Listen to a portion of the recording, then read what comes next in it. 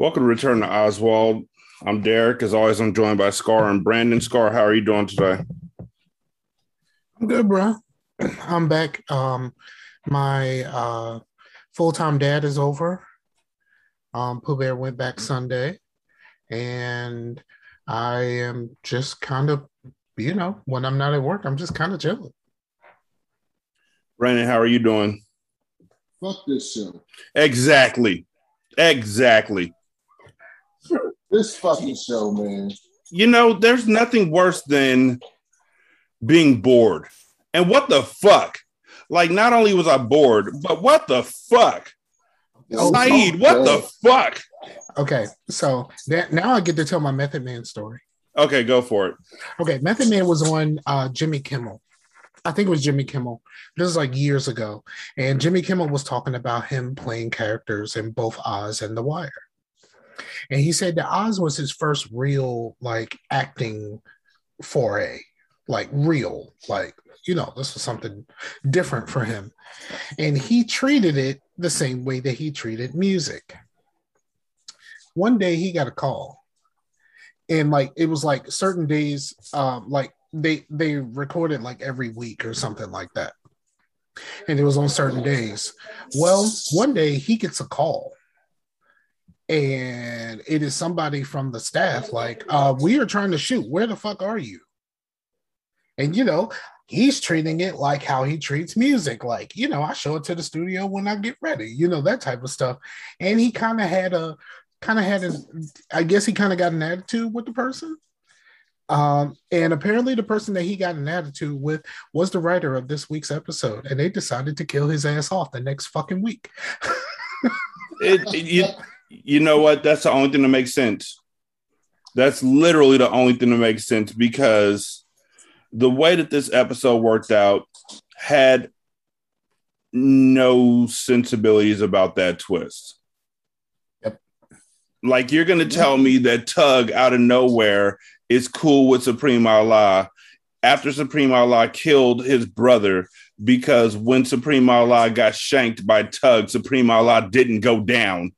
So that made him respect him enough to set up a plan to try and kill Burr, Pancamo, and Morales.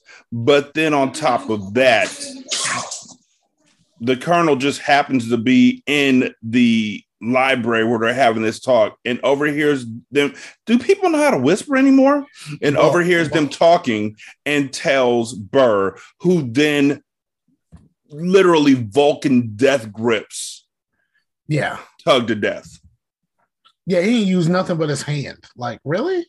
He didn't even put his hand around, like, all the way around. He just right here. And I guess you can. I'm doing it to myself. I mean, it turns me on. He basically, like, I guess he got the old man straight. He just crushed a motherfucking windpipe, I guess. Mm-hmm. I mean, like but if you crush somebody's windpipe, don't they just, no more wind? Yeah. They can't breathe. Yeah, so nothing about this show made any sense. Not just that. Nope. The only thing that made sense or that was good was the stuff with Beecher and the family. Yes. The rest of the show was shit. And it made me angry. I was screaming at the fucking television. And the thing about it, we still haven't hit the moment though. The thing about it is this is literally the penultimate episode. This is the episode before this season's actual real season finale. And for it to be so empty and so useless, it's just like, what does that bode for the actual finale? I'm actually worried about the finale. So the episode is called Even the Score. I don't know how anybody, fuck this episode. Fuck it all in the face with a tit. Omar is hiding out in the background to get a hit of a tit. And Chico walks up to him and asks him how he's doing and then says, you know how I'm doing? I still have aches and pains from where you stabbed me. Why the fuck do I care? Nigga, I stabbed you. And Omar says he's sorry about that, but means that he's really sorry he didn't die. We know that that's what he really means because he literally said it. They wrote that into the script. I'm sorry, Chico. I'm sorry you didn't die. And then nothing else happens. They do a flashback on Carmen Guerra, aka Chico, killing fucking Peter Dinklage. Convicted June 4th, 1996 of murder in the first degree. Sentenced to 53 years, up for parole in 17. I was kind of halfway paying attention during that part. Was that actually Peter Dinklage? It looked just like him. That was Peter Dinklage. Yes, he killed Tyrion Lannister.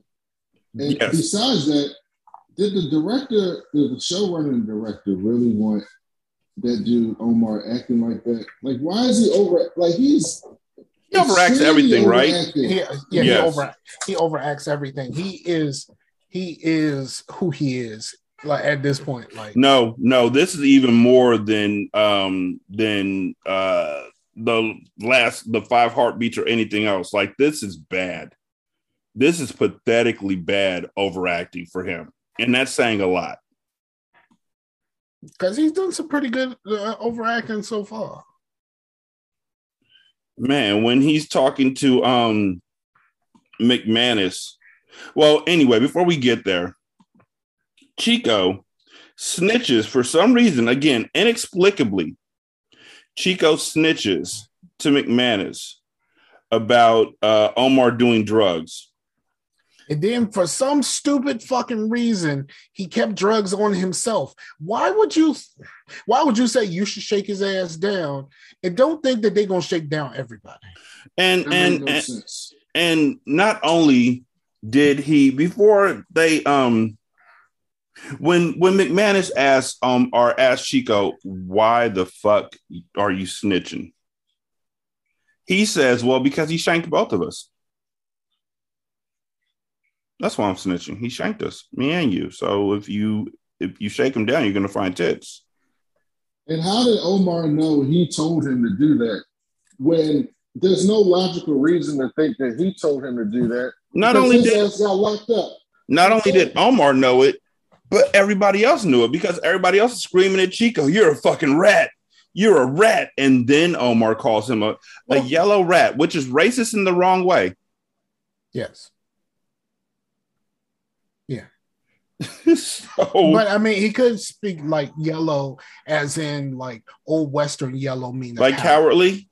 Yeah, he could have, but I don't think he did. I mean, would you put it past the writing staff at this point? I wouldn't put it past anybody in this entire show. Ever. Yeah, and he says it multiple times, and it's just kind of like, okay, we got it the first time. You yellow rat! You yellow rat! You're telling me you're doing wrong? Gonna lock you up before too long. You yellow rat! You yellow rat! You yellow rat! Your father! There's going to be another episode later. It's not a real spoiler, but Omar's going to be in a room by himself just kind of singing. And it's just like, really? You couldn't find nothing else to do with him? Mother, your brother, your sister ask me. Sorry. What the hell are you saying? That's bad when they have the little breakdown section for no reason and bad. But McManus takes Chico gets caught with his drugs, so he gets put into the cage. Omar gets caught with his drugs, so he gets led up to McManus's office where McManus talks to him. And again, this is some shitty ass acting. We had an agreement. No drugs. I know. So tell me why I shouldn't FedEx your ass back to solitary. There is no reason. Listen, when it comes to tits, I'm a shaky man. I mean, God knows, I try. But the temptation, it just grows and grows. Till I can't help it. I just gotta shove that shit where it don't belong. If you're going to go full Chris Rock, go full Chris Rock. Don't try to talk around it. And where it don't belong is up your ass, good sir. I just shove it where the sun don't shine. But that's the best high, though. It is. I see a dog, and I choke it. That's what he sounded like. I don't know why. I can't control it. He said everything, but he keeps calling me, man. Like he said everything but that. Mm-hmm. And McMahon's is like, you're full of shit. You really think I'm a bubblehead, don't you? Sir? Why you make that sorrowful face? You say what you think I want to hear. You're full of shit, Omar! And you can try my patience only so far. Now, Sister Pete says you've been inconsistent about going to rehab. There is a session at 1 o'clock today. Fucking be there. He tried to make him go to rehab. Why does he keep getting so many chances? I don't understand this. Why? He's been in the hole. He's been in fucking solitary. He's been everywhere repeatedly since he's been in the fucking building. Why is this one guy worth this many chances? It makes zero fucking sense. I don't know, because people, everybody in Oz gets multiple chances. Burr didn't. Especially when, what do you mean, Burr? He's still in fucking Oz. No. Burr didn't, because when that inmate died, they immediately hemmed him up, even though he had nothing to do with it. They were like, we're going to believe this dead inmate over you. And then, where's Burr right now? Only because they found out that he didn't actually kill him. But prior to But that, also remember, they put him in the cage. They put him in the cage. Yes, that's a punishment. That don't mean he didn't get a second chance. They thought he killed someone. Yeah. Omar got a second chance because they're saying they think that his issue is drugs. And so what we've seen on this show is that the people who have drug problems have gotten multiple chances. And Adebisi's gotten multiple chances. Beecher's gotten multiple chances. All the people who were like abusing drugs have had multiple chances to fix themselves. But in each of those situations, if the chances came directly from McManus, which all of Omar's has, the moment you fuck McManus over, he's done with you. Except this one guy. Yeah, I think they just like him. He probably just have a soft spot for him. Why? It makes no sense. Because he's an addict. It just doesn't make any sense. They're all addicts. Adebisi was an addict. And being the same. Look how many chances Adebisi got. Adebisi got most of Adebisi got most of his chances because they brought in a nigga who let him do whatever the fuck he wanted to. That's what. But he was doing fuck shit way before that and didn't get kicked out of Oz. He didn't get kicked out of Oz, but like they didn't like he gets in trouble for something, and instead of actually punishing him, you just bring him to McManus's office. Like none of these other people like just go to McManus's office and then like you get a stern talking to by the fucking principal. None of this should happen to any of the rest of them. Even Kenny. When Kenny fucked over the thing, Bricks, man. When Kenny fucked over the Bricks, man. I'm not calling him Bricks. His mama named Kenny. Bricks got like 15 chances. What are you talking about? He left school like 3 different times. But remember, McManus went to him personally and kept bringing him back. Yeah, but when McManus got personally involved, the moment Bricks turned his back on the school shit, he was on McManus's shit list immediately. Yeah, but those chances stopped. Those like the chances from McManus stopped. I'm talking about when dealing with McManus personally. I'm not talking about just getting in trouble around the fucking place. I'm talking about when McManus takes a personal interest in you. When you fuck him over, he goes scorch earth on everybody else except for this one guy.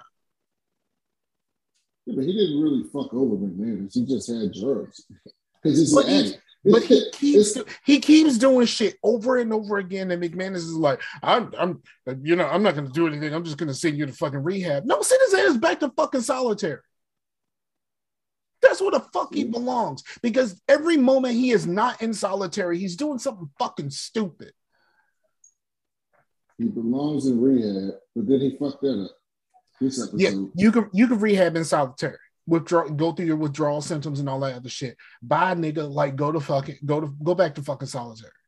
You don't belong out here. I have no fucking sympathy for Omar at all.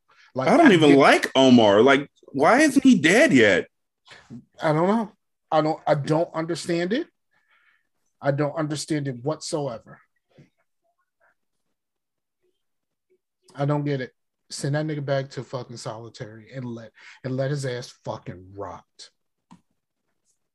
Man, I mean, you could say that he's not a good person, but he's not even a good character. Mm-hmm. He brings nothing of use. And he killed Peter Dinklage. He killed Simon Bar Sinister. No, he didn't kill Peter. He didn't kill that was what you call it. Chico did. That was Chico. No. Right. That was Chico. Right, but I still, sorry. My bad. Fuck him too. Both of them are two useless people in the same useless situation to me. And Chico's stone face after he just threw somebody off the side of a fucking building with like no reaction. He didn't even have any reaction. Like he wasn't happy. He wasn't sad. It was just another fucking, for him it was fucking Tuesday. Like, and you know what I mean? Like the acting was fucking horrible. It was New Jack City, but he let him go. Yeah, that whole situation of killing Peter Dinklage, like the acting from Chico was just like, come on, bro, you do something, anything, like be like, I really just killed that motherfucker, like at the very least, but nothing. So Omar does go to rehab, and he gets mad at Beecher in rehab talk for making a good point as he looks at Omar, and he tries to fight Beecher. And for some stupid ass reason, I mean, seriously, stupid ass reason, for a race war breaks out. A full on race war breaks out amongst all the folks in the program, including Augustus, who wasn't even touched. They show Augustus sitting in the hospital holding an ice pack to his forehead, like somebody just came by and overhand righted him right in his forehead as he sat in the chair. Iris Terry Conklin in this bitch. I don't need my ego fed. None of that made any sense though. Like, why did they just start fighting? Like, I understand why Omar might have done it because he's crazy. But like, why did everybody else in the group just start throwing hands for no reason? Yeah, it makes no sense. And then McManus goes to talk to Omar after they fight because Sister Peter Marie's like, I can't with this guy. I'll give everybody in the world a second chance, but I can't give him a second chance. When Sister Pete is like, nah, son, you got issues.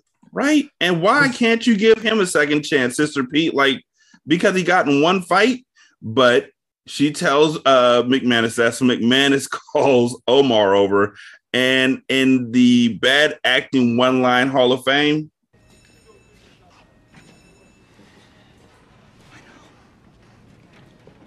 Fucked up again.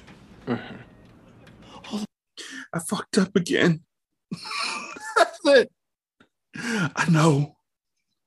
I fucked up again. He was honestly in that moment. He is like 2 seconds away from zing. Like, you know what I mean? Like, fuck out of here, man. Oh my god, this is just fucking terrible. This is not a good character. He's not a good person. It's not a good storyline. It's not a good storyline. None of this shit makes any fucking sense. And McManus is like, I'm not gonna give up on you, Omar. McManus is acting like this is that fucking student in one of those like Dangerous Minds type TR movies.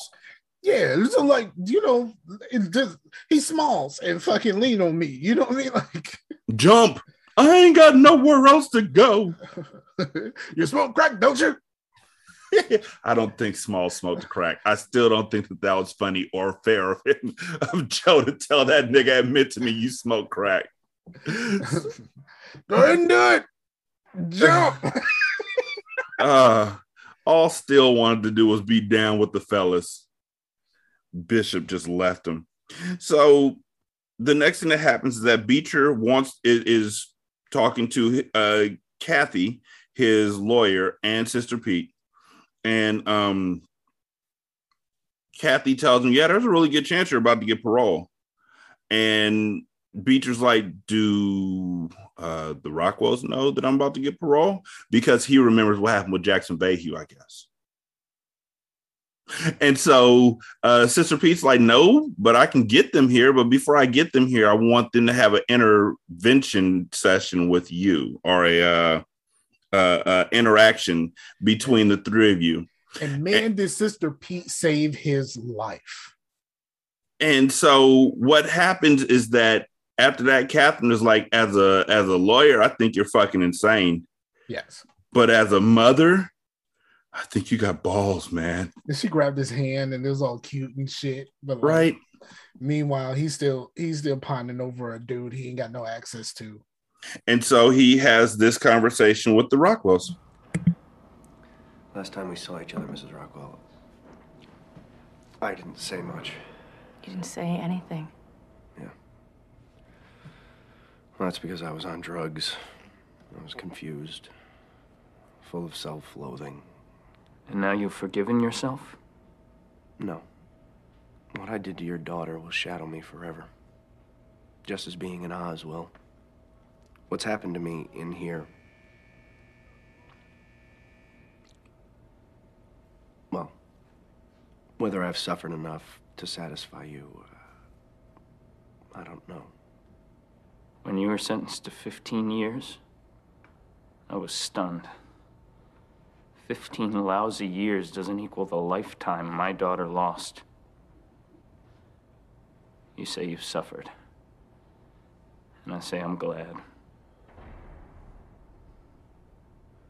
When the lawyer came to talk about my being paroled, she said that because of extenuating circumstances, the board might look kindly on me. Why don't you explain the circumstances? Since I've been inside, my son was murdered, and my wife may have been, both as a result of things I did in here. It's ironic that I came to Oz walking across the grave of your daughter, and I may leave walking across the graves of my own family. If they had lived, I wouldn't have the chance of going free. When I saw you 4 years ago, the pain of Kathy's death was still so new. David and I grieved and grieved and grieved. We still do. But the sorrow is balanced with joy. We have another child, Richard, and he's growing up to be remarkable. We've come to believe that even though we don't understand why Kathy's gone, we accept her death as part of some wise plan. I don't know if you've suffered enough. That's not up to me to decide. Only God can.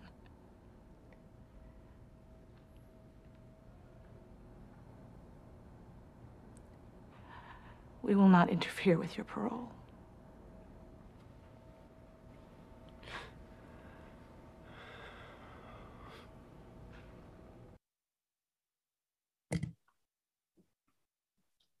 So because they had another baby, they ain't mad no more.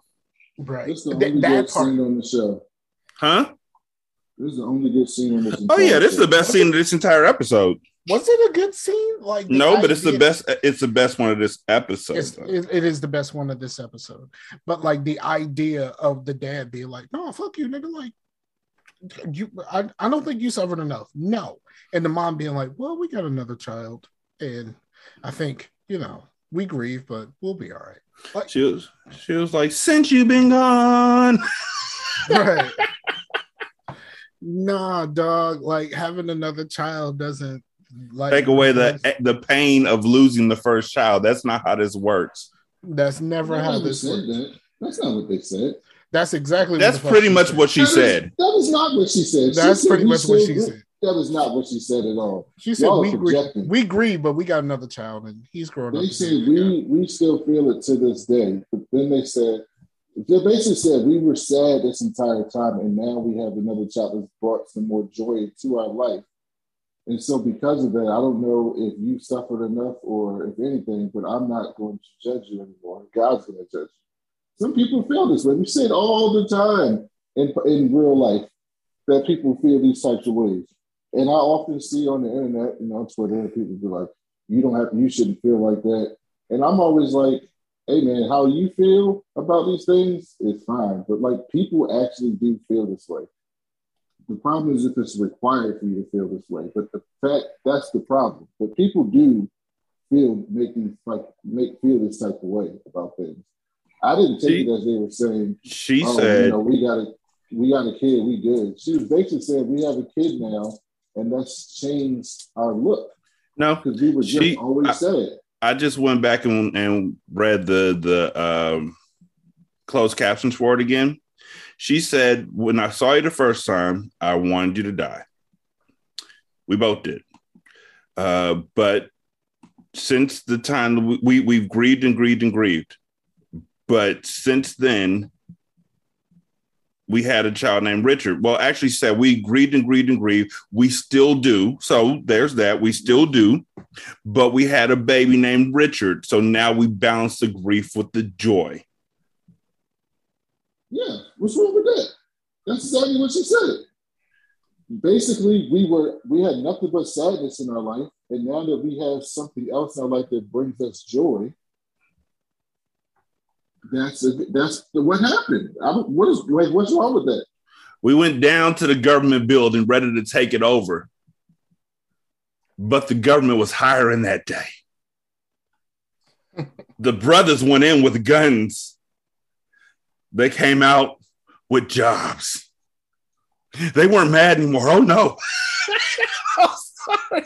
That's what this makes me think of. Maybe that's why I'm like, this feels a little bit contrived and too easy for me, because I'd still be mad. I'd still be like, even though I had another child, you can still go fuck yourself. You're never getting out as long as I got breath. And that's what the dad said. So for her to say that, the dad's looking at her like, right. I don't know if I feel this way. And she's looking at Beecher like, I can't. The way I took it personally was she was like saying, I can't be the best mother I can to Richard while I'm holding on to the anger of Kathy. And so for my son's sake, I'm going to let this go and still grieve, but I'm not going to hold it against you the way that I should for my son's sake, which is fine. I'm just saying, because the reason why Beecher's getting out isn't just because his family he lost his family. It's because they don't want to be mad anymore because they have another child. Well, they didn't say they didn't want to be mad anymore. They just basically said, like, we're not just consumed with sadness anymore. It's basically how it came across to me. She basically was like, we were consumed with sadness. Yeah. And now we not. Now we can't be. Like, now we got a new focus. Not, but we can't be. To me, that makes sense. I don't think that's unreasonable. No, I'm not saying it's unreasonable. I'm just saying that it's because of the baby that they're like, I don't want to be this way anymore. That's what I was saying. I'm sorry. Yeah, I agree. The baby has changed their life. Their whole life has changed. Why are we jukeboxing again? Like, why is this a thing?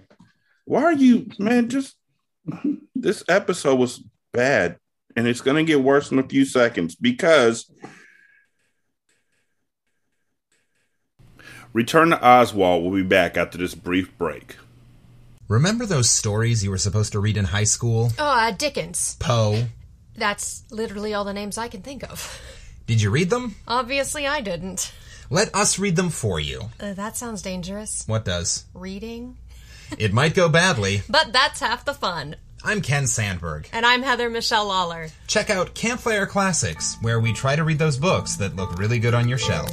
Campfire Classics is available wherever you listen to podcasts. Listen, like, follow.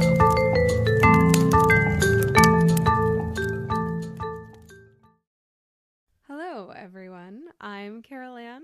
And I'm Matt, and we are the hosts of Boozed and Confused. Boozed and Confused dives into the weird topics that you never knew existed.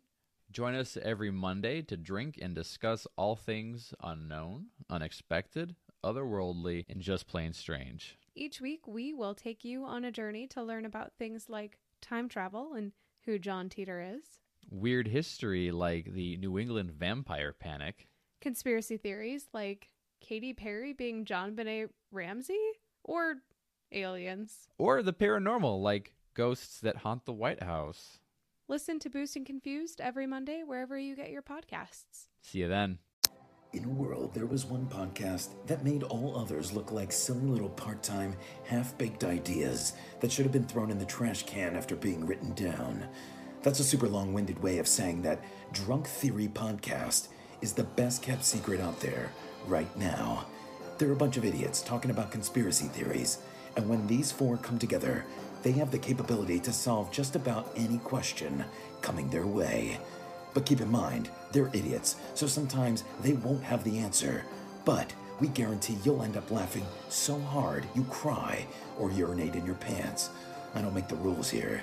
So let Matthew, Kara, Kelly, and Ryan give you everything you never know you needed, and more. Only on Drunk Theory Podcast, available on all major streaming platforms. More conspiracies coming soon.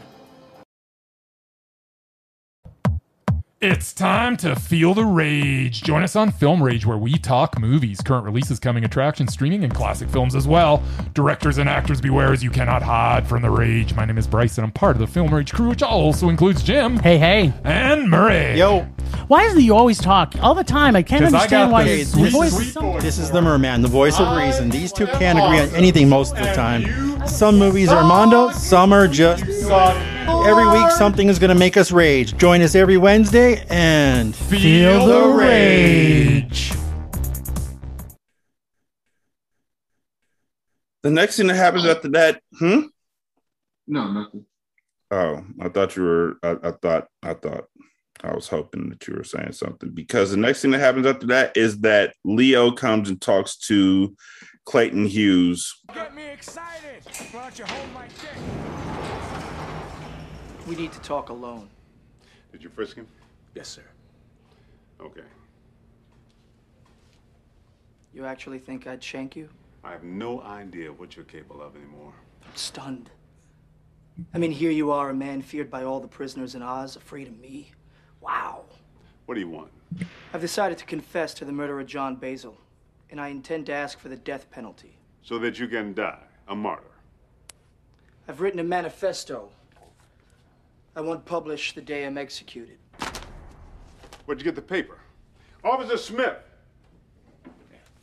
Under no circumstances is this prisoner to be allowed paper. Leo! You want to destroy yourself? Fine. But I'm not going to make it easy for you. Goddamn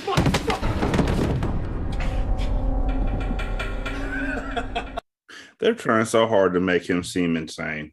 Like he's a badass, and he's not. Just wait. He's Cletus Cassidy. They turned him into Carnage. What'd you say, Brandon? They turned him into Carnage. Cletus Cassidy. Yep. But it gets so much worse. So this nigga is now no longer allowed paper. Use your hand. It gets so much worse. We can't dwell on this because it's going to get worse. Dwelling on it now just kind of pushes off the fact that it's going to get so much worse. So at the same time that Leo walks out of Clayton's cell, Robeson is there like, yo, Jenkins is dead. He killed himself. You got to let me out. And Leo's like, you know what? He has a point. So because Carl Jenkins committed suicide, Robeson got released from solitary, and Saeed is mad about it. Like, he tells Arif that he feels super rage. But remember, he's been feeling this rage ever since Adebisi. He's been on this. This isn't new. Yeah. Unlike some of the bad writing, this isn't new. Something has been off with him since he killed Adebisi. And so Arif tells him that he's always been able to control such emotions, but Saeed says he can't anymore. He feels possessed. Arif says that he should pray to Allah, and Saeed says he has been.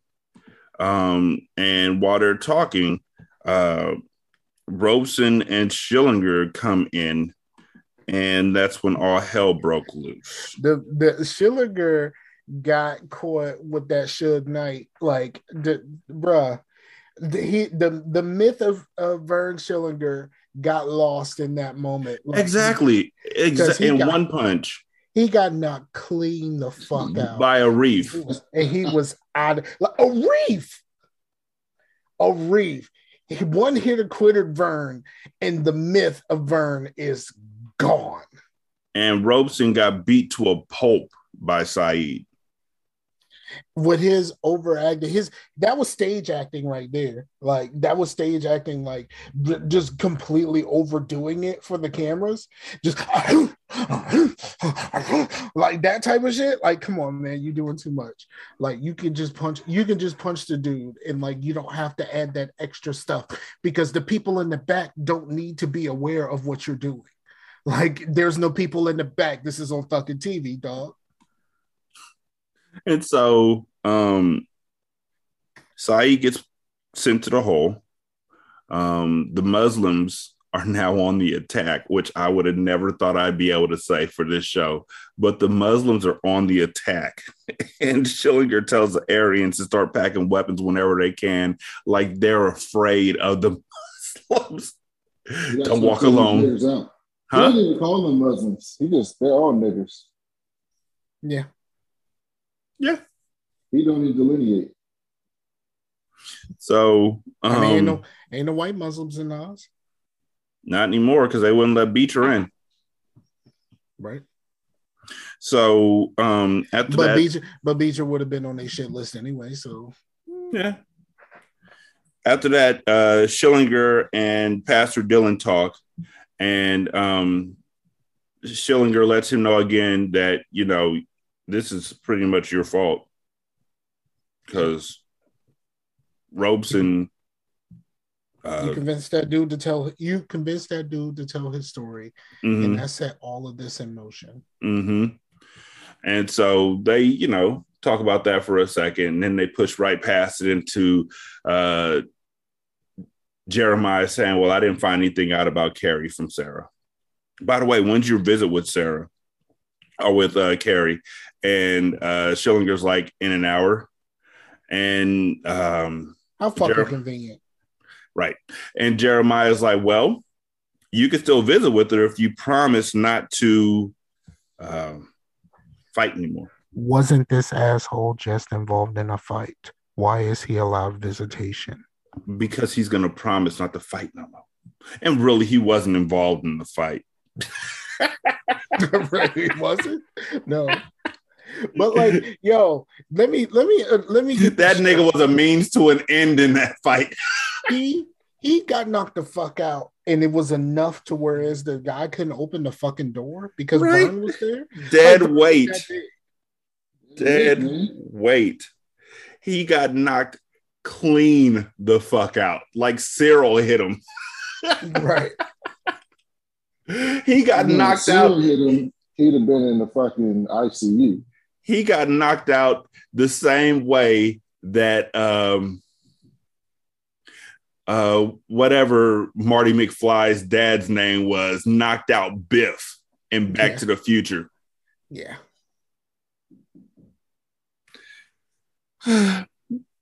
So after that, Schillinger gets to see Carrie and Jewel, and Carrie is like, do you want to hold Jewel? And he's like, no, put the baby down. We need to talk. And he was like, I heard you used to be a sex worker. Is that true? And she was like, well, Hank made me. And he was like, I don't want to hear that shit. Word. I don't want to hear that shit. Yeah, she was out on the block, but your son is the reason why she was out on the block. Yeah, but he ain't ready for that shit. So she confesses that she don't know who the father was. On the day that Jewel was conceived, she had sex with 3 men, 2 out-of-towners and Hank. So she don't know who the daddy is, but then she tries they have the same gum line trick on Schillinger. Like, look at her. Look at her fingernails. They the same color as Hank's. But Schillinger just storms out. Open up her mouth. They gum line is the same color. I mean, if she was gonna be the one that was gonna disappoint him, just be like, it has to be Hank's because those 2 out-of-towners were black. Go all the way. More. He would put her in danger. go all the way in. She'd be in danger. And I thought when he stormed out that he was storming back out to find Master P, who literally showed up for one episode and then was never seen again thus far. Correct. I saw Maury. That's exactly what they said. Look at the gum line.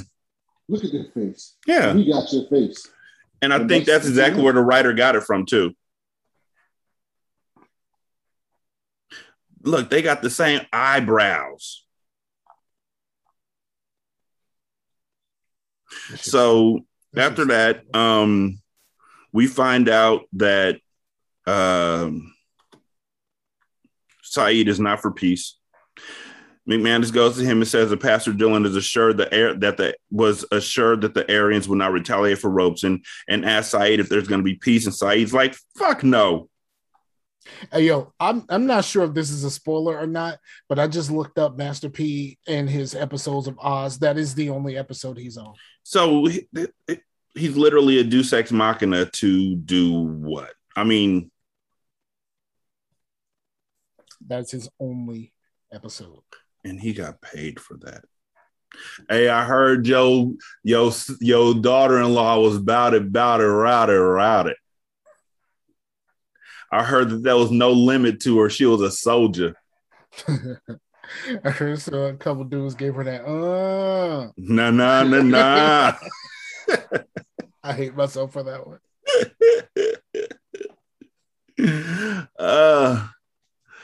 So Saeed's like, nah, I can't assure the peace of his people.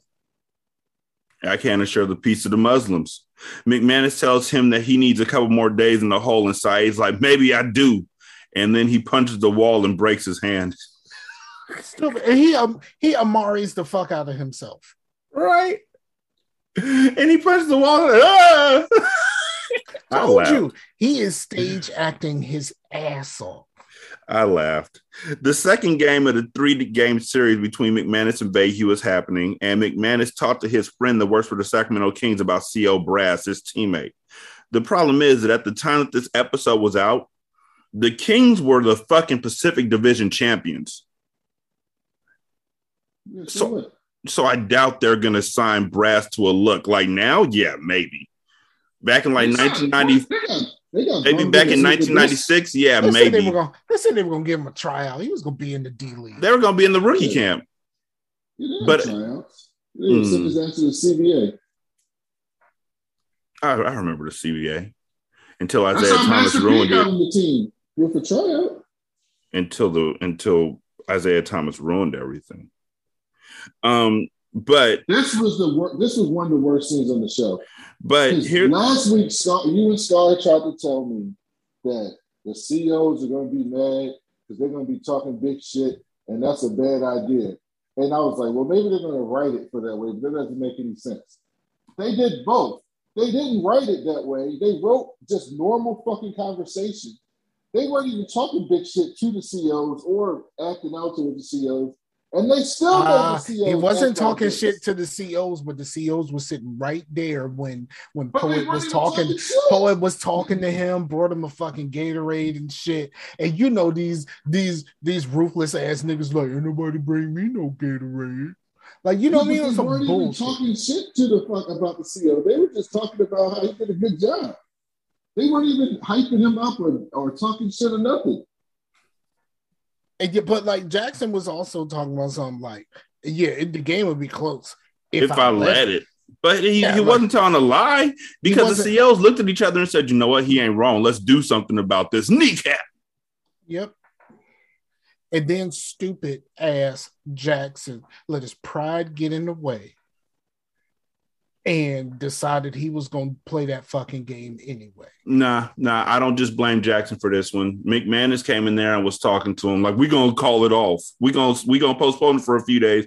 And Jackson was like, don't.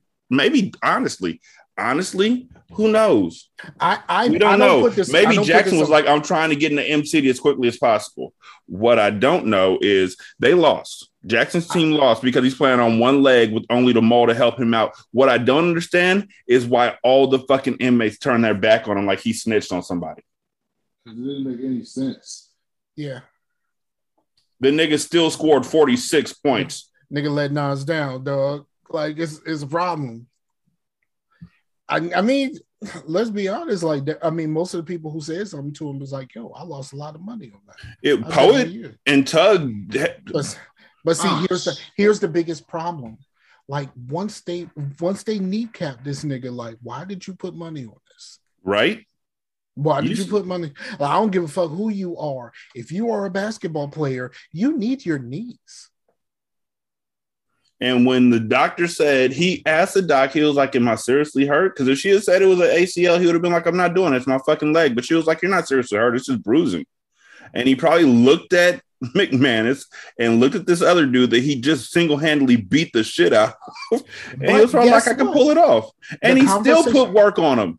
And the conversation that they had prior to him getting kneecapped was about him dunking on them. Mm-hmm. You can't dunk if you don't have your knees, sir. Yep. So instead, he just pulled up. And I don't think McManus did this shit on purpose. I don't put this on McManus. Nah, you're right. McManus wanted the best for him. He wanted a good because game. McManus said, "Look," but at the same time, I bet you those COs, he was like, "I don't know what happened to him. He bucked up." Yeah, bitch ass COs. The COs are the worst gang in this place, like, period. Yes, I can say that since episode 1. But their reaction didn't make any sense. Nothing. Like, none of that made any sense. I thought the inmates were going to be running around talking shit, and then the COs were going to get angry. That didn't even happen. Like, so it just didn't make any sense. They didn't show the part about the bad writing is they didn't show the escalation that we discussed. They just went from 0 to 100. But speaking of 0 to 100, here's the next part. Brass gets his chance with the Kings. But the guy who came out to see him was like, "I'm not going to say that you shouldn't play in pickup games anymore. And I know that this thing you and McManus has is important, but..." So Brass got the hint and says, "I'm not going to play in the pickup game." Actually, McManus is like, "You're not going to play in the pickup game." But then McManus goes and fucking lies about it to Morales. Yep. And see, here's the problem. I remember that this happened to him. I remember the moment I saw him playing basketball, and I remember that this happened to him. I didn't remember why. And the fact that McManus now has to live with this shit, because if he would have told the truth in that moment, that man will still have his shot. But instead, because he lied in that moment for reasons, I just don't want him to make fun of me now because he's going to make fun of me later anyway. He gets his Achilles severed so badly that there was a chunk missing. How the fuck does that happen? This didn't make any sense either. No. Because they could have the game wasn't going to be the very next day, right? So clearly, with a healthy Jackson Mayhew, they were going to win. Like, they were going to. So it was no reason to do that because the game was going to be later. Haters going to hate, though. That dude just lost. I had a lot of money on this game. He just lost a lot of money on this game, which tells me that he's not required to bet on one side or the other. He can bet on who he wants to win. Exactly. That's what I say for the guards. Like, yo, after you saw the first game, guards, you don't need to kneecap this dude. Just bet on the other fucking team. Don't nobody know. I mean, first of all, y'all shouldn't be gambling in the first place as guards. But if you're going to gamble secretly, do that. Yeah. Who the fuck they bet against anyway? Somebody bet for the CO or bet for the inmates. Who they bet? Did they bet an inmate? Like, who exactly? I wanted to know that part. This is really a secret after what we saw later this episode in the gym. Mm-hmm. They had a fake ass fight. A guy who we'd never seen before just happens to be in Unit B. And so the guy and another guy start a fake ass fight. And then they sever Brass's Achilles tendon and then do an assembly line handoff of the shank so nobody sees it again. It isn't like he's dead. He can point out who shanked him, but instead we'll never see him again. He was laying on the ground. He probably don't know. But the whole thing is, it doesn't matter. Like the thing that they needed to do was make sure that his ass was never going to play basketball again, and they succeeded. But that's such a hating ass fucking situation, because let's be honest, a healthy Jackson basically wins that with no issues. Yep, and that's what I was going to say. I mean, the CO's in Gervais first, so it's all love, right? None of this makes any sense. But none of it makes sense. But that's fair. If you're going to go with that logic, I can accept that logic. I mean, I would have been able to accept it better if Vahey had injured Brass, or if one of the black folks had injured Brass, but because it was just fucking random, it made no sense whatsoever. If Vahey would have been involved, I can understand that because of what the guards did to him. Mm-hmm. But he wasn't. This was just random. Yep. So a random person in a random situation takes out another person who was random, other than the fact that he could shoot on a 9-foot rim. Basically. So then after that, in the lunchroom, Tug stops by and talks to Augustus.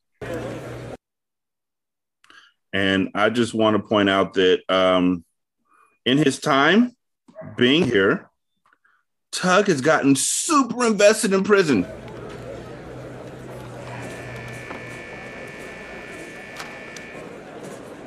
What you want? How's it feel? How's what feel? Being the one who snitched to the hacks. Who kept us from Greaser Morales, Pancamo, and the rest. Kept us from taking over the drug trade. No. Listen, Burr Reddin says you get to live when he got history. But he ain't gonna be around forever, bro. And when he die, you die. Let the man go, son. Oh, you want something? Something, nigga? You know, much as I'd like to watch the two of you whack each other, the smart thing to do is walk away. Yeah. Later. Oh, you know it. And so at that point in time, you think that, okay, Supreme Allah has just stepped in and saved him, and now they're going to look at him the same way that Arif was looking at Leroy after Leroy stepped in and ran off the Aryans. But then it fucking turns out that Supreme Allah and Tug are working together. Yep.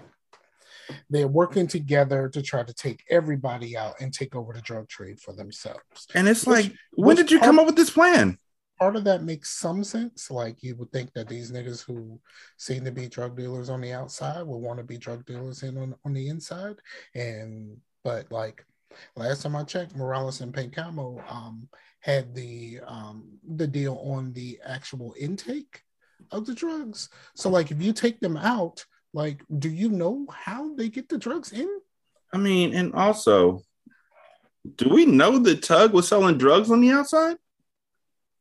No, I'm just, all we know is that his brother got killed.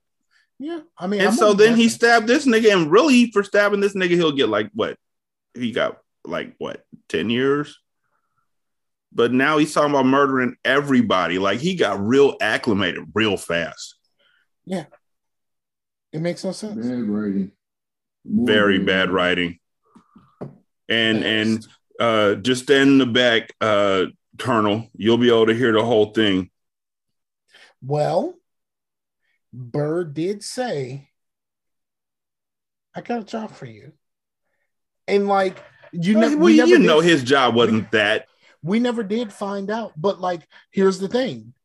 He is someone that nobody notices. He's an old man. He's an old white dude, yes. Yeah, he's an old white dude. And like, no one's going to pay any attention to him when he walks in that fucking library. No one's going to pay any attention to him at all. And that's crazy that it works out that way, because he's literally their big boss's celly. So you should know him just on association. But he's also white. So like, they don't know that the two of them bonded over their war experience. Mm-hmm. They don't know that. No one knows that except for the two of them. So like, as long as they play that shit cool, I buy this part. I buy this part. Like, he could, Burr can put this dude in the right place at the right time because no one's gonna notice him. Yeah. So Method Man gets sentenced because he has a trial. But then he says the realest shit ever. You are trying to take me out for the same reason why Hill lives. Why am I being taken out for the exact same reason? This dude, you said he was disloyal, the 3 disses or whatever the fuck he said. Poet is fucking poet. But like, yo, you are doing this to me, and this motherfucker is still walking after he's not walking. Well, he rolls away scot-free. This is the way we roll. I'm rolling on. Sorry. rolling. Oh gosh. So it didn't hit me that way because you were talking about the death of Burr directly. And Augustus was snitching to stop Burr from killing someone else. So I didn't see it. I think maybe that's why Burr was like, nah, there's a difference. Because the only thing that they know really is that he and Supreme Allah were talking. They don't know what they were talking about. They don't know necessarily what they were talking about. They don't know the whole plan. But even past that, when he gets out there with them, the only defense that Method Man has, the only defense that Tug has, is to ask the niggas who are standing around who just beat his ass, yo, y'all kill this old man. And when I'm in charge, I'll take care of you.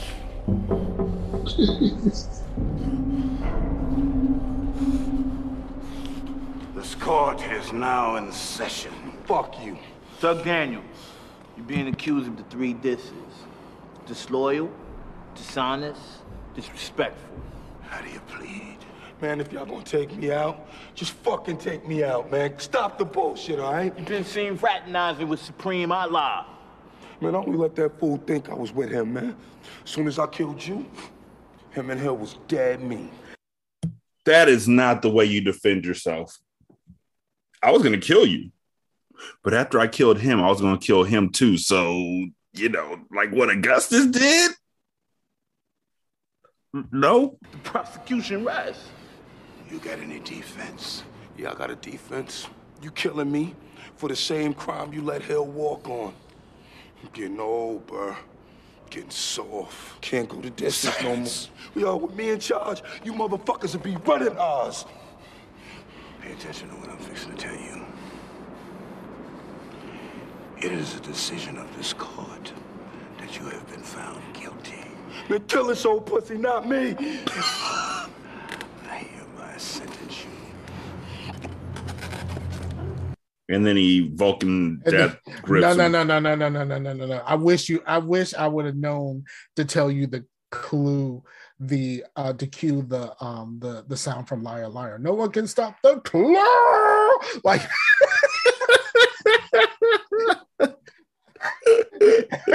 I wish I would have known just to tell you to get that sound bite, because that's exactly what this nigga did. The claw on his windpipe. Oh no, it's the claw. And it's like, ooh, it's the claw, like from also, y'all skipped over the fact that they just gave the fucking guard $20 while he was already fucking tied up in the gym to walk away. Yep. And by the way, that's all. First of all, that's all it takes for you to leave them to do all this fuck shit. And then secondly, how does McManus or Glenn not go, all right, damn, another person's fucked up in the gym? Who was on guard duty in the gym? They should have a fucking schedule up on the board and be like, what happened? We don't know. There's no camera. Why does no one think maybe we should put a camera in here? A lot of things happen in here. Why don't we put a fucking camera in here? They set a chair in the middle of the fucking gym floor and then surrounded it with niggas and then paid that nigga, the CL, they paid him a gift card to Sbarro's. Basically. They got They got him a Walmart gift card. It wasn't even Walmart, my nigga. It was Big Lots. They were like, just walk away. I do need good socks though. You got good linens. They got linens, bruh. Like not even like I need a new I need a new bedspread. They gave that nigga a Home Goods gift card. 5 West and shit. They gave that nigga Ollie's gift card. And then after that's done, Burr says after he's dead, to death. And then he talks to the guys one more time, and I just want to play this because the way he says "move it" made me laugh. Throw his ass back there behind the cafeteria. Stick him in a garbage dumpster. Move it. Move it.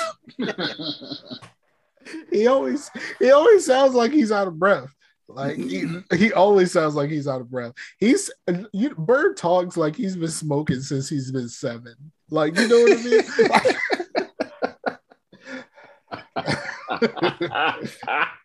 The nigga sound like he got to put the microphone to his throat. He got one of those throat mics that the military uses in some movies. Like the nigga used in CB4. We ain't going for that. Oh my god. This is like Zemos and fucking Saints Row the Third. Oh shit. This nigga Zemos, dog. So after this, the governor comes up and or after that, Ryan finds Tug in the trash and he tells it's like, yo, dog, you might want to come look at this. Like he ain't even excited. He'll get excited. He'll get nothing. He's just like, yo, dog. It's another one. You might want to come take a look at this. Like they didn't even cover him up good. No, because his hand was up like like he was in motherfucking Creep Show or some shit. Like they didn't even try. And so then Supreme Law is like, see, we needs to sticks together. And Augustus is like, maybe we do need to sticks together. Mm-hmm. So then the governor talks to Leo and Sister Pete about Giles. He wants Sister Pete to find Giles mentally incompetent so that he could be put in solitary for the rest of his life. And if she won't, he'll find somebody who will. I think that's the fullness of that situation. Yeah. Yep. First of all, are we going to pretend like Giles is not having mental health issues? No. Yeah. I think no, we're all convinced that he's pretty much gone. Yeah. So I'm like, Peter Marie, I know you don't fuck with the governor, but no, her thing wasn't about Giles at all. Her thing was, I don't fuck with the death penalty. Right. So I'm like, that seems like a good compromise because he's not getting rid of the death penalty. What are you fighting against? What you mad about? We all working together on this one. She was like, I'm not gonna lie. I was very confused by her reaction on that one. Yeah, me too. Like, this is one where you're not actually taking the L, so take it. I'm not gonna lie. Then Ryan goes to see Cyril in PC, and he finds out he's in a cell next to Henry Stanton, who may be a snitch. He sees Claire in the lunchroom. I don't know how no one ever hears these conversations, but they don't. But Claire tells him that she'll tell Leo not to send Cyril away if Ryan convinces Cyril to let her fuck him. That bitch crazy, man. Big balls on that woman. And Ryan refuses, and she says, well, if I can't see him, neither can you. And so Ryan calls her one sick bitch and then offers you some chocolate if he makes sure that Claire hurts herself. So as they're going down a flight of stairs, Yude hip bumps her and Claire falls down and breaks her pelvis, which is such an old bone to break. Like, that's some old people shit. Yes. She broke her pelvis. I've fallen and I can't get up. So the inmate who told Ryan this, a random guy named Liam, Also gets directed to go and check out Henry Stanton. Yeah, because they make Henry so unlikable. Like he just keeps talking. It's just like, bro, he's coming to visit his brother. Like, let him fucking do their thing or whatever. Like, right? It was just annoying. It was like, why are you even talking? Why do you have a mouth? Yeah. Like seriously, why do you have a mouth? Like, he's not like when he comes in. I didn't even when Ryan walks into the cell. I personally didn't even know that Stanton was talking to Cyril. I just thought he was talking to another nigga in another bar somewhere else or in another cell somewhere else. I think they kind of like insinuate that there's something wrong with him too. I thought so. But it wasn't subtle at all. And it just wasn't a good way to do that. And Ryan's like, the only reason why people were in PC is because they're a snitch. Well, Cyril's not in there because of the snitch. I mean, I don't mean to poke holes in your theory. But it is true. So the next thing that's happening is that Connolly is getting his ass whooped by Timmy Kirk and Jim Burns. Jim Burns, who seem to have made quite a living out of this sort of conversion program. Jim Burns, he looks, sounds, and has the name of like a fucking Confederate folk hero. He does. And nobody looks like Kevin Hall. Who? Kevin Hall. You know Diesel? Kevin Nash? Kevin Nash, sorry. Nash? Fuck, man. Yeah. You mixed it. Kevin you Nash. Scott Hall. Yeah, him and the Demon Man. They used to be together, so like, they was homies. Kevin Nash. Yeah, him. It's been a long time. I'm old. Shout but he looks like Kevin Nash to me. Yo. That nigga was the Shredder. Yeah, he was Super Shredder. He was also Thor in another movie, which you don't want to see because it's fucking horrible. Okay. What movie was it? I kind of want to see it now. Don't threaten me. I'll put it on our list. It's called Thor. He played. No, he wasn't Thor. He was Odin. I'm sorry. He played Odin in a shitty fucking Thor movie. Yeah. He was Shredder, and motherfucking Uncle Phil was the voice. Oh, I didn't know Uncle Phil was the voice of Super Shredder in that movie. Not in the movie. Uncle Phil was the voice in the cartoon. Like, really? Mm-hmm. I didn't know that. Huh. Yeah. Yeah, Uncle Phil was everywhere. Yep. He did a lot of voice work. Yeah. Learn something new in Return to Oswald. Learn something new in Return to Oswald. Stay down. Hey! What the fuck is going on here? Keep away, O'Reilly. This is none of your concern. I see two pussy Bible belchers wailing on a fellow Catholic. Yeah, it's my concern. Then come on, motherfucker. I'm not gonna swing on you, Burns. Not yet. I got God on my side. Kirk, you meet me in the library. Burns, I will talk to you later. Very convenient.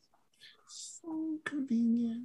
So Dylan tells Timmy that his way of conversions don't work anymore, and you've been kicked out of my pasture. You are no longer a part of my flock. And Timmy really treats it like, no, but I've beaten so many people up in the name of God. Right. You give me true purpose to beat up people in the name of God. In the name of the law. So then Connolly tells Ryan about Bloody Sunday and how his mom actually got killed in Bloody Sunday. Yeah, then you should have known once he tells you that story that it's not going to end well. That this man is Wu-Tang Clan. Mm-hmm. Leave him the fuck alone. And I don't give a fuck what you looked up on the internet, the 2000s internet, like early with 2000s. With his business suit on. Yeah, I don't give a fuck what you looked up at early 2000s internet. Like this ain't what you want, nigga. Like get far the fuck away from him. And so we find out that Connolly's going to be deported back to England to stand trial. Gloria isn't going to help Ryan and Cyril escape. And if he asks her to help him again, she's going to tell the warden everything. So he's like, I have ethics. And so he goes back and tells Connolly, I'm with you. And Connolly's like, are you sure? Are you willing to die with me? And so he's like, yeah. And he's like, why are you asking me for a wristwatch and bleach, though? And Connolly's like, because I'm going to make a bomb. Duh, motherfucker. I'm going to make a bomb and blow up Emerald City. Duh. What the fuck do you think all of this was? Duh. He ain't trying to get his socks white as white. Like, and that's where it ends. It was a waste of an episode, in my opinion. Yes. Brandon, in said waste of said episode, I say Arif the MVP. Because this is the last time he's going to knock somebody out cold. Yeah, that one. Now, as far as this episode goes, in storyline, Beecher is the MVP because it looks like in this, as far as the show is as of today, he thinks he's going to get out. I don't think the show is going to let him get out because I think the show is terrible writing. But in the terms of this show, he thinks he's getting out. Yeah. But Arif knocked out the Lord of the Aryans. Arif one-hit quittered the grand fucking Wizard of Oz himself. Right? Put your chin up, nigga. Oh, you ain't scared. Yeah. Yeah. I mean, and I did that. I did the whole Wizard of Oz thing, and then I put Grand Wizard. I did that. I like how you did it. I was going to give you props for it, and then you patted yourself on the back. That was in the moment. Like I did that. I was gonna say something. You said something, so I didn't say anything. No, I ain't even worried about it. I love me. That's called masturbation, and that happens often around here. Yeah, I told Nisha to go fuck herself, and she said fine. And I didn't see her for 45 minutes. Walked in, she was asleep. Scar, for real, who do you got for the MVP? It's Arif, bro. Like one-hitter quitter. You one-hitter quitter the man, and he fell so perfectly that the guard couldn't come in and help. Like that. That's real. In one punch, it's not like he laid him down specifically across the door to block anything or nothing. He hit that dude one time, and he fell in such a way where the guard couldn't even get in the fucking room. The first hit you're going to see is my fist against your face. The second hit is going to be you against the door. Pretty much. So yeah, it's Arif for me. I mean, I get the whole thing with Beecher and happiness and yeah, all that. I mean, I get it. But like the mom ruined that for me. I'm sorry. The mom ruined that for me. Be like, well, I mean, we got another child. So I mean, I guess we'll be all right. You got another child? Yeah, I hope so. Okay, yeah, I understand you. We're on the same page. The dad still looks pissed. I don't even care. 916-633-1537 is the voicemail line. Return to Oswald at gmail.com is the email address. Scar's on Twitter at Scarfinger. Brennan's on Twitter at that cool black nerd. That's be okay. I'm on Twitter at Rashani, and the show is Return to Oswald. You can leave a review on Podchaser. You can leave a review for the show or for separate episodes, which is dope. When does the internet radio show start? This past Saturday, we had our first episode of Return to Oswald on internet radio, which is really dope. And we really want to thank each of y'all who took time out to listen, and also y'all who made it possible for us to take that step. It's really big. So the show is, I will have the show information to listen to on the radio. Yeah, and I'll also post it up on our Twitter feed. Yeah. Yeah, I think that's about it. Yeah, I think we got it. I'm really scared to see how mad this finale is going to make me. Oh, I don't. Well, I don't know. I don't know if this is the episode. But we're getting there. I already know. I mean, there's no way the Beecher's ever getting out of Oz. Period. Yeah, I'm with you there. There's no reason, because Beecher is the heart of the show. Like, you don't let the heart go. Yeah, but the way that but the story, you can let the heart go. Good shows that good people go all the fucking time. Not in this show. The story should be him getting out. Yeah, like for the last in the very last episode, like in the series finale, he gets out. That would be cool. That's what I'm saying. But not like at the end of this season when we know. You know what? I take that back. Given when this show came out, if they would have thought that the season finale was next, I could see them building up hope that Beecher would actually get out in the next episode, and it will be the end of it, because let's Adebisi's dead, Kenny's dead, the storyline is dead. Yes, the storyline is dead and gone. So I could see them having a hope that they would actually end it here. But now that we know that there's another season behind this motherfucker, 2 more seasons. Yeah, it's kind of like the Buffy thing, where they thought they were ending, so they killed her, and then they're like, "Oh shit, we got to figure out how to bring her back." Willow, Las Vegas, but yeah. So we'll be back next Tuesday, ready to be upset all over again. I don't know if this is the episode, but the upset is coming, and it is. I don't think you understand. I'm upset every episode. No. You are going to feel this one.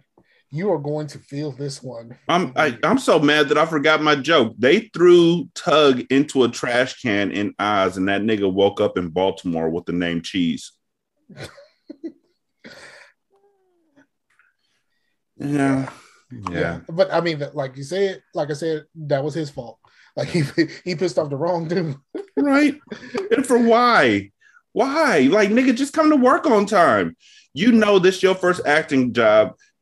Don't treat it like it's something else. When it's the studio, it's something you write, and it's something that you're producing. It's your own music. Plus, you're the fucking star. You are not the star of this show, good sir. You're coming in the end of the 4th season. Just show it the fuck it up. Thank you so much for listening. We greatly appreciate it. Y'all be good. We're going to holler at you later. Peace. Peace.